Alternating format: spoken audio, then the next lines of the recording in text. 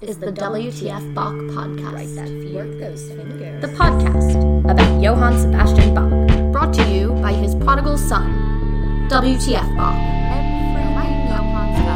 Join WTF Bach as he guides your mind through a contrapuntal journey.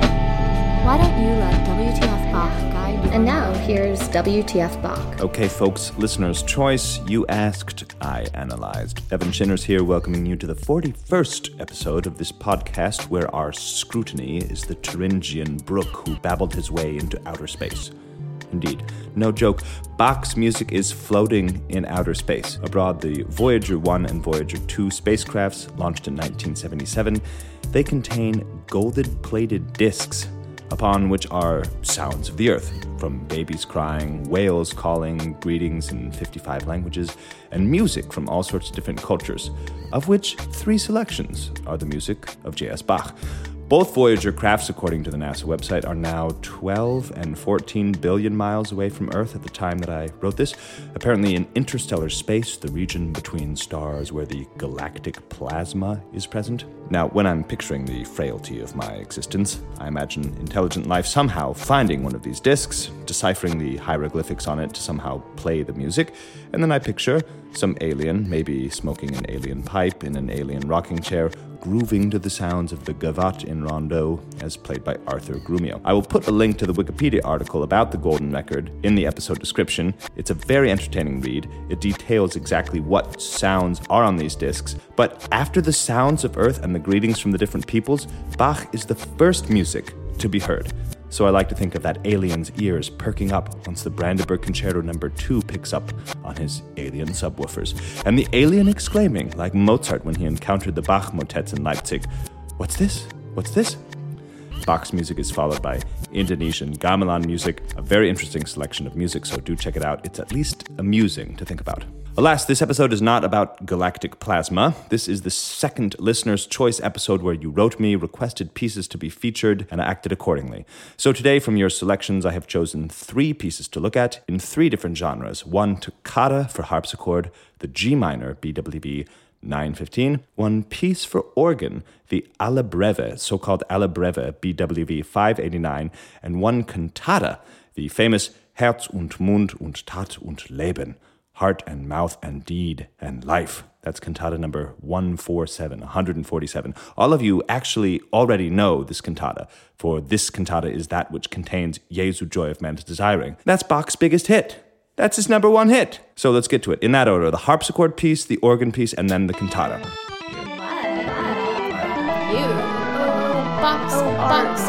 Art, the prelude to my heart. First, the toccatas for harpsichord. We have 7 of them for harpsichord, about 5 for organ, though on organ, Bach's toccatas are called toccatas and then followed by fugues, almost creating separate movements, whereas on the harpsichord, the 7 we have are simply called toccatas. They are relatively early works in Bach's life, and the briefest history of the toccata, which I now give. The term first arrives in Italy at the end of the 1500s. Toccare means to touch versus cantare, to sing, so toccata would be something played with the fingers rather than sung.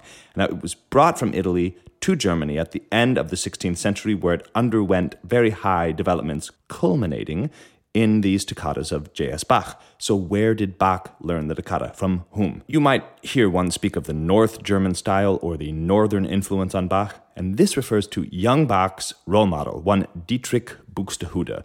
Perhaps you've heard the famous story about how in 1705, the 20-year-old Bach walked with his 2 feet. To hear this man, to hear Buxtehude, he walked 250 miles. And there he stayed nearly 3 months to hear him, study with him, and finally, in Bach's own words, to comprehend one thing or another about his art. Now, one of these things that he would have comprehended would have been this toccata form, as it was evolving in North Germany under the influence of Buxtehude. And how it differs from a prelude and fugue is that we don't have these separate movements. We don't have a prelude followed by a fugue, but rather one large piece where sections blend into one another. The 7 harpsichord toccatas, often debated what instrument it was really written for. There is talk about them being composed for an organ without using the pedals, or Manualiter, as it's known, manuals. In fact, as many of the sections of the harpsichord toccatas do resemble organ writing. This could be the case that they are manualiter pieces for organ, but in fact, since Bach was learning these toccatas from the Northern German organ school, I assume that some organ styles make it into these harpsichord works. But without debating what instrument these toccatas could be played on, I mean, you could play these pieces on penny whistles if you like. Fine, but what is a toccata? I once played a toccata in a class with the great Jacob Littiner, very interesting guy. He asked me what a toccata was, and I responded with the old, well, it's to touch versus to sing, and the separate sections and the Northern German influence, and he just sat there shaking his head. And then he said, and I'll try and capture his Cuban, Austrian, smoked accent as best as I can, first you show you have fingers. Then you show that you understand harmony. And then you proceed to execute the highest art of all, a fugue. That wasn't maybe the greatest Jacob Littiner impression, but that's what he said. First, you show you have fingers, and then you show that you understand how harmony works, and then you go and do what everyone was doing best in those days, improvising or playing fugues. I love that explanation. We sit down and we tear up the piano, or harpsichord.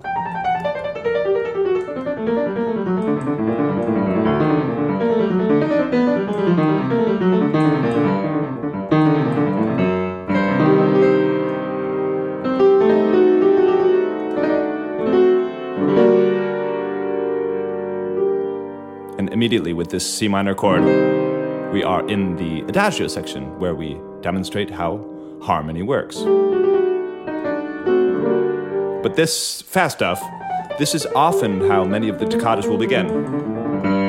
And we have the two manuals of the harpsichord being brought to attention. Then piano, then forte. So the harpsichordist would switch keyboards, would actually play all this on the lower keyboard. And then when it says piano, switch to the nasal sounding one, and then back to the bottom. Now, the adagio, which immediately follows this toccare, this very fast-touched section,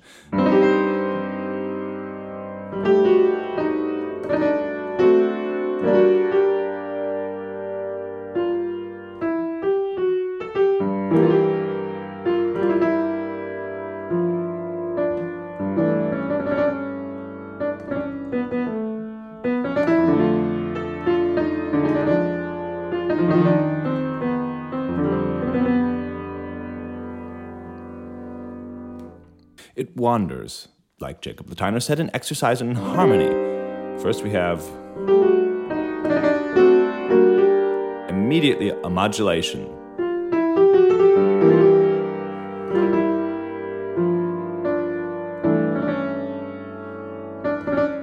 And then another one.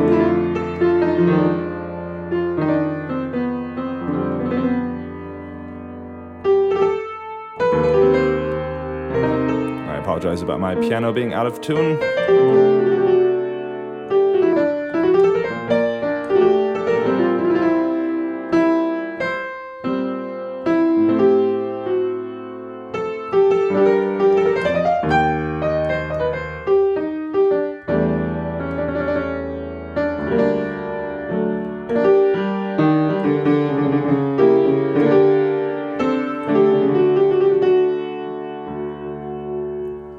That is something like the adagio section. So we could see the contrast between the two sections is immense.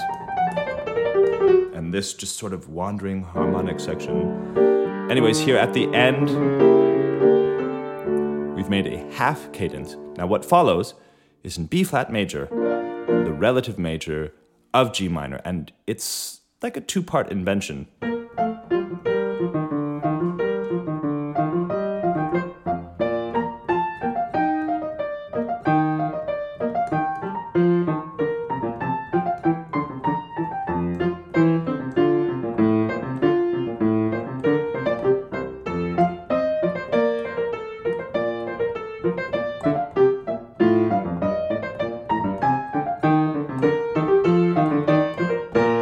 Up until that point, we've only had two voices, and then the chords come in.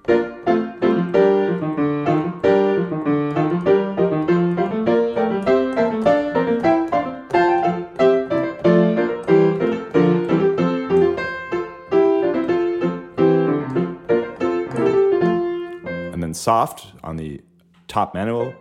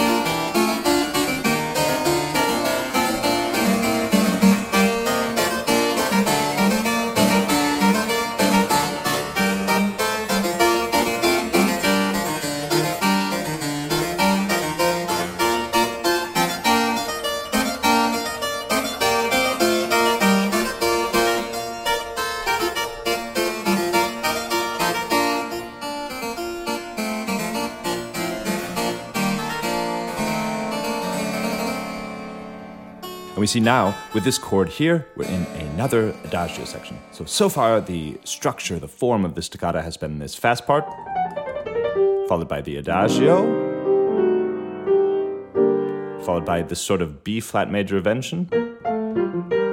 And now, coming out of it, we have another wandering section.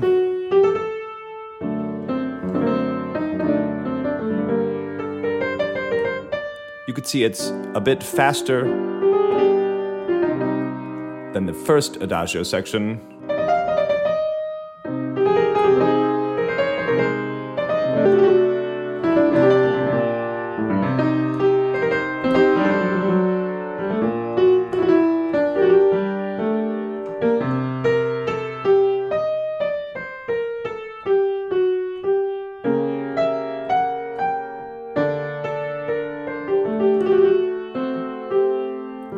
Now this passage here, I love.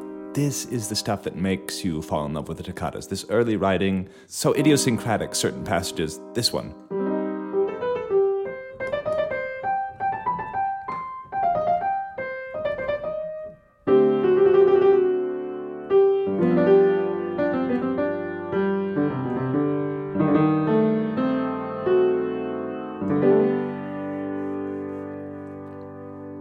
And then we have, 1990s Eminem in your face with just a bratty fugue.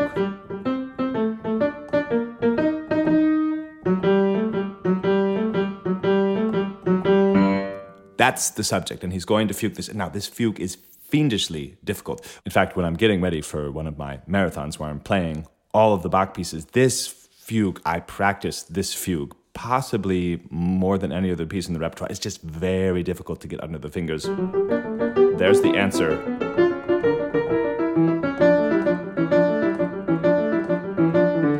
And then the bottom voice. Then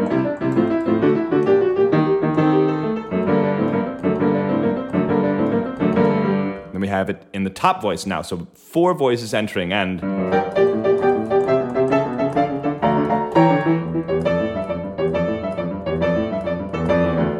Then it sneaks into the middle voice.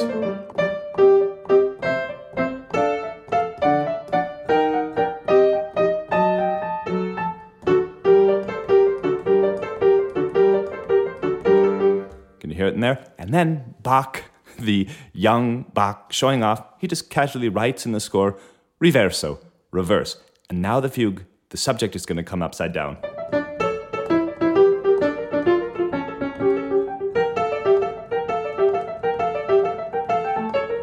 So we had at the top.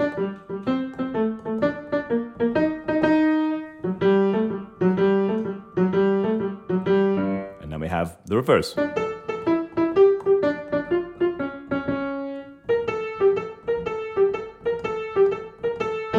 Now before this gets too difficult, and I'm playing this very fast by the way, let's listen to it.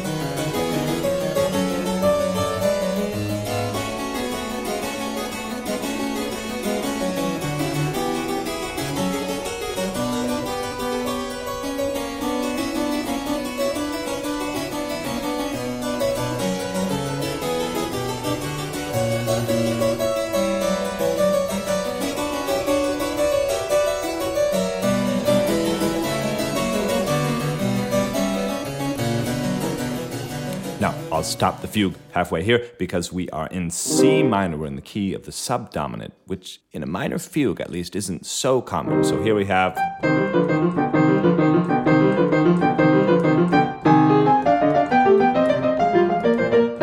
Now, I love how expressive that is. And what's in the middle here? Getting ready to go to the relative major of that subdominant. So we have E flat major coming out of this G minor fugue. It's marvelously beautiful. Those are the wrong notes.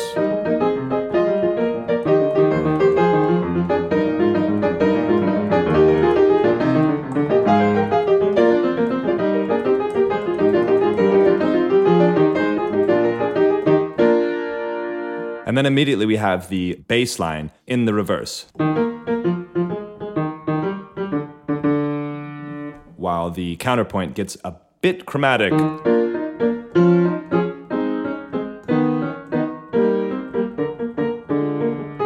And then I love the top line here. It's just ba-bum, be-bum, ba-bum, ba-bum. Now listen to how Bach goes from this beautiful serene to something very threatening sounding. And now we're going into F minor.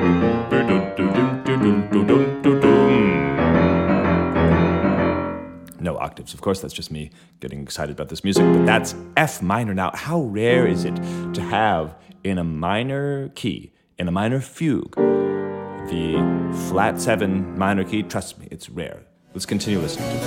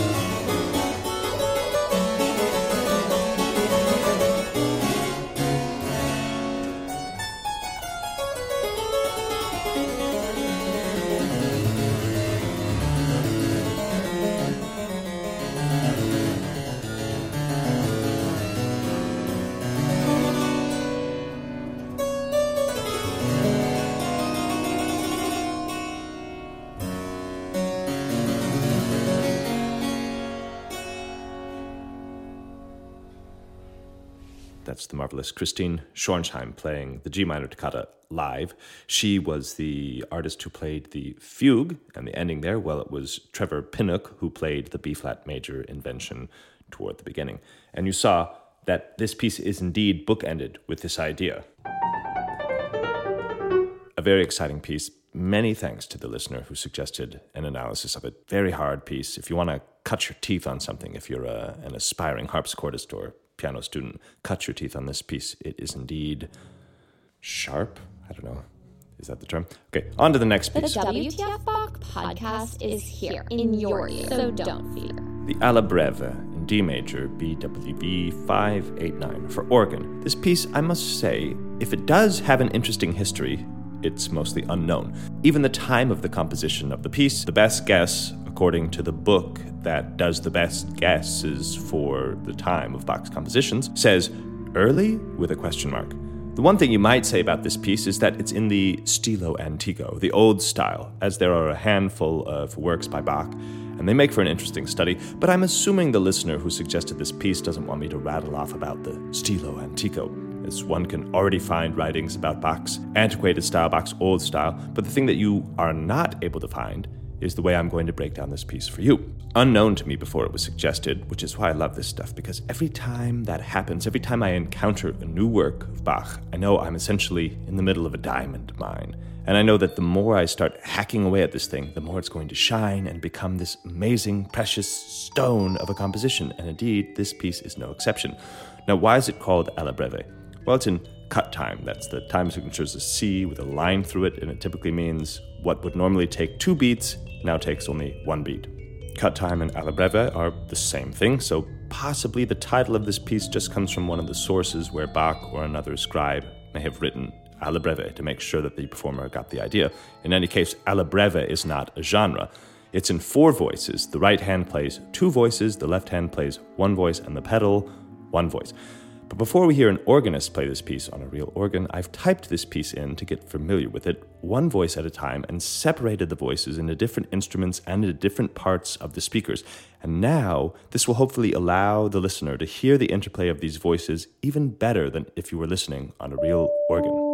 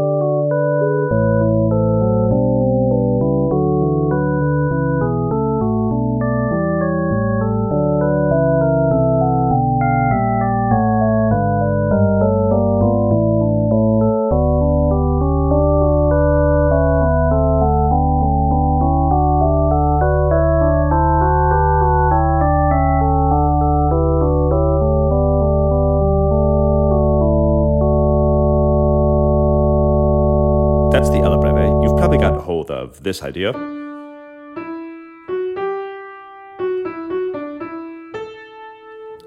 We could call that the theme, or at least half of that could be the theme. But what's remarkable in these Stilo Antico pieces of Bach is that there are so many of these themes that they just keep blossoming. And it's really like a flower. You can just keep peeling back layer and layer, and the succession of new themes popping up is really unending. I had taken all of the music away except the themes, just to see, where the roots are of this music, of this piece. Where are the themes embedded? Now, I would play that, save that the themes don't appear so constantly in a way that they do in, say, the fifth counterpoint from the Art of Fugue, where in that episode from the first season, I did the same thing, played only the themes. And in fact, it revealed that there are only a few moments within the composition that don't contain the music from the theme. But there are, even in this piece, a few instances that are just blossoming with the theme. So here is Bach piling on one theme after another, after another, after another. This is the alto voice. Notice you can't tell, is this the end of the theme, the beginning, the tail and the head are the same. They're just flying out of each other.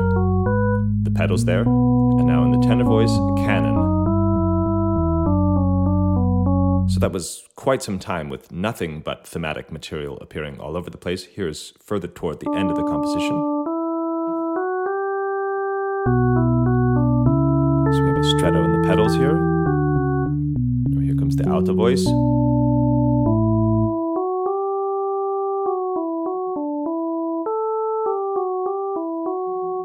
Sort of an extended theme, a small lapse in themes, and then sung together, the two top voices, two beats, and then stretto in the two bottom voices now.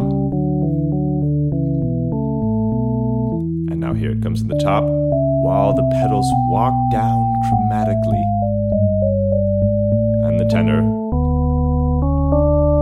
and the very top voice.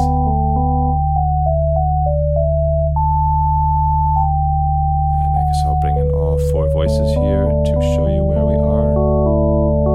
We are at the end.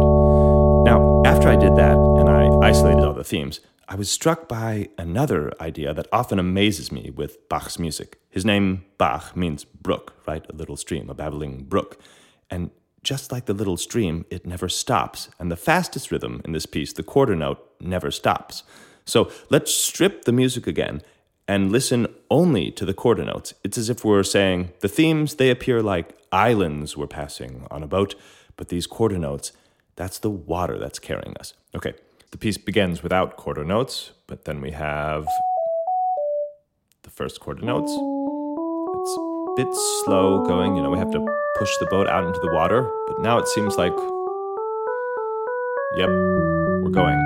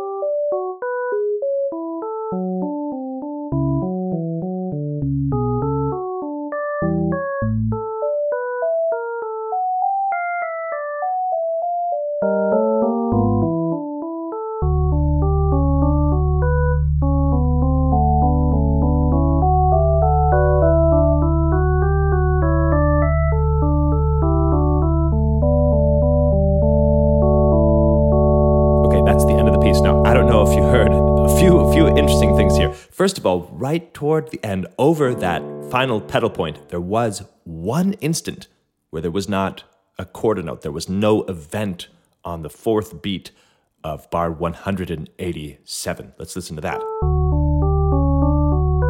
There. Did you hear it? It's only a few bars before the end. It's in the midst of these final strettos.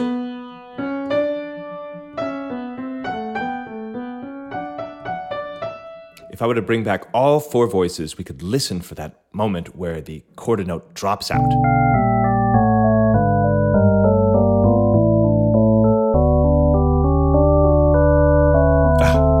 Now that we pay attention to it, it's rather glaring. Let's hear it again.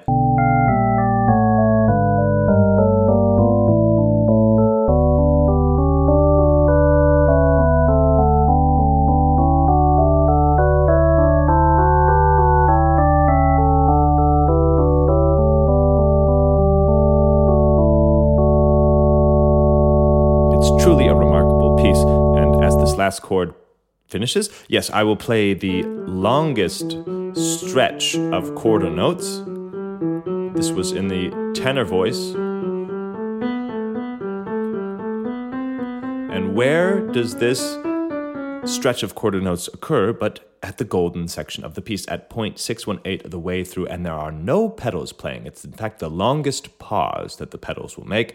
That's Bach bringing the drama in the golden section here. And in fact, what happens in the upper two voices while the pedal is resting and this tenor voice is hammering out this river of quarter notes, while we have these beautiful sigh upon sigh, intense, this large interval here, higher, that's the highest note there of the organ. So let's listen to that triumphant golden section, and then we await, of course, the pedals to come in and bring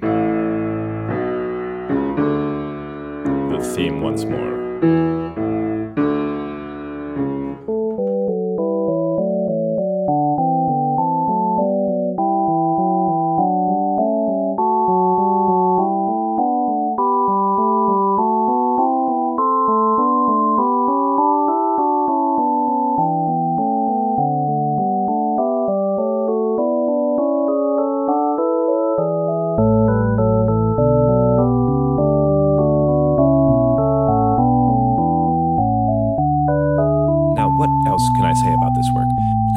Because it's the type of work that one can and should play over and find new things. One thing I could mention about these Stilo Antico pieces, it uses fewer rhythms. I mean, I think that's why it's the old style. This piece is sort of made up of three lengths of notes. You have whole notes, you have these half notes, of course, and the quarter note river that we heard. But the dotted half note, that only really occurs here. 1, 2, 3, to distinguish itself from everything else. But only really there do we have that dotted half note. And with such sparse information, you find actually a lot more in it, because you realize that certain groups of notes you hadn't considered as being part of one idea begin to suddenly blend into a different idea, or more than one idea. And you find that a counter subject he embedded, say, in bar 10, in one voice, suddenly gets recycled 30 bars later in another voice. I know this is the type of piece that I will continue to revisit and find new things. Now, as for the correct tempo of this music, because now we will hear an organist play it, well, it's indeed stately. It is a giant cathedral. That is what the stilo antico is. It's just these notes flying out of the sky in very simple rhythms. But alla breve, but when you encounter that word in Bach, it means that the smallest division of notes, here in our case the quarter note, those divisions are sort of flying by. So there are actually huge ranges in tempi. I will show you one slow recording.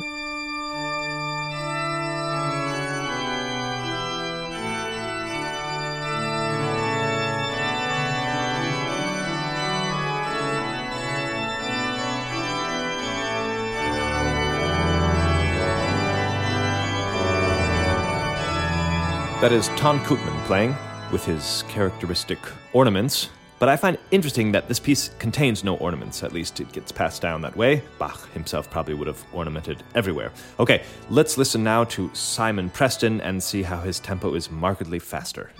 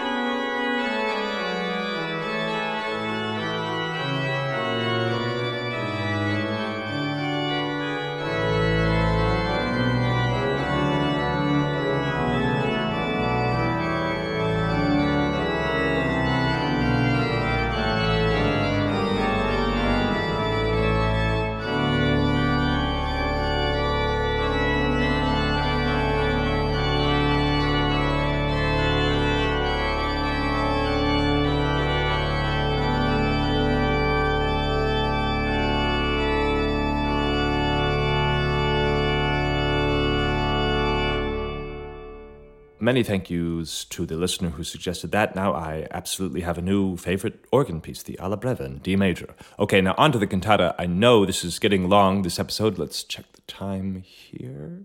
Goodness, it's already 50 minutes. I think I should cut this episode short here. Yes, I'm going to make this a 2-part episode. I'm sorry if you listened all the way through this just not caring about this organ and harpsichord music and wanted to hear the cantata, and now you're all angry that you're not going to hear the cantata. But I'm just going to stop the episode here, release this episode early, give you the cantata in a few days. So, if you really waited these 50 minutes and were expecting the cantata and now you're upset, send me a mean email. I need to get more of those mean emails about this podcast. Send me some hate mail. Okay, it's a wrap. Listener's Choice Part 1, Season 2. We're going for it. You should not be listening to this alone. You should definitely grab a friend and listen to this with a friend. And if not a friend, you should definitely listen to it with your dog. And you should teach your dog to share this on social media. Send us a donation on Venmo, Cash App, or PayPal at WTFBach. Thanks for tuning in and listening. Thank you for listening to the WTF Bach podcast.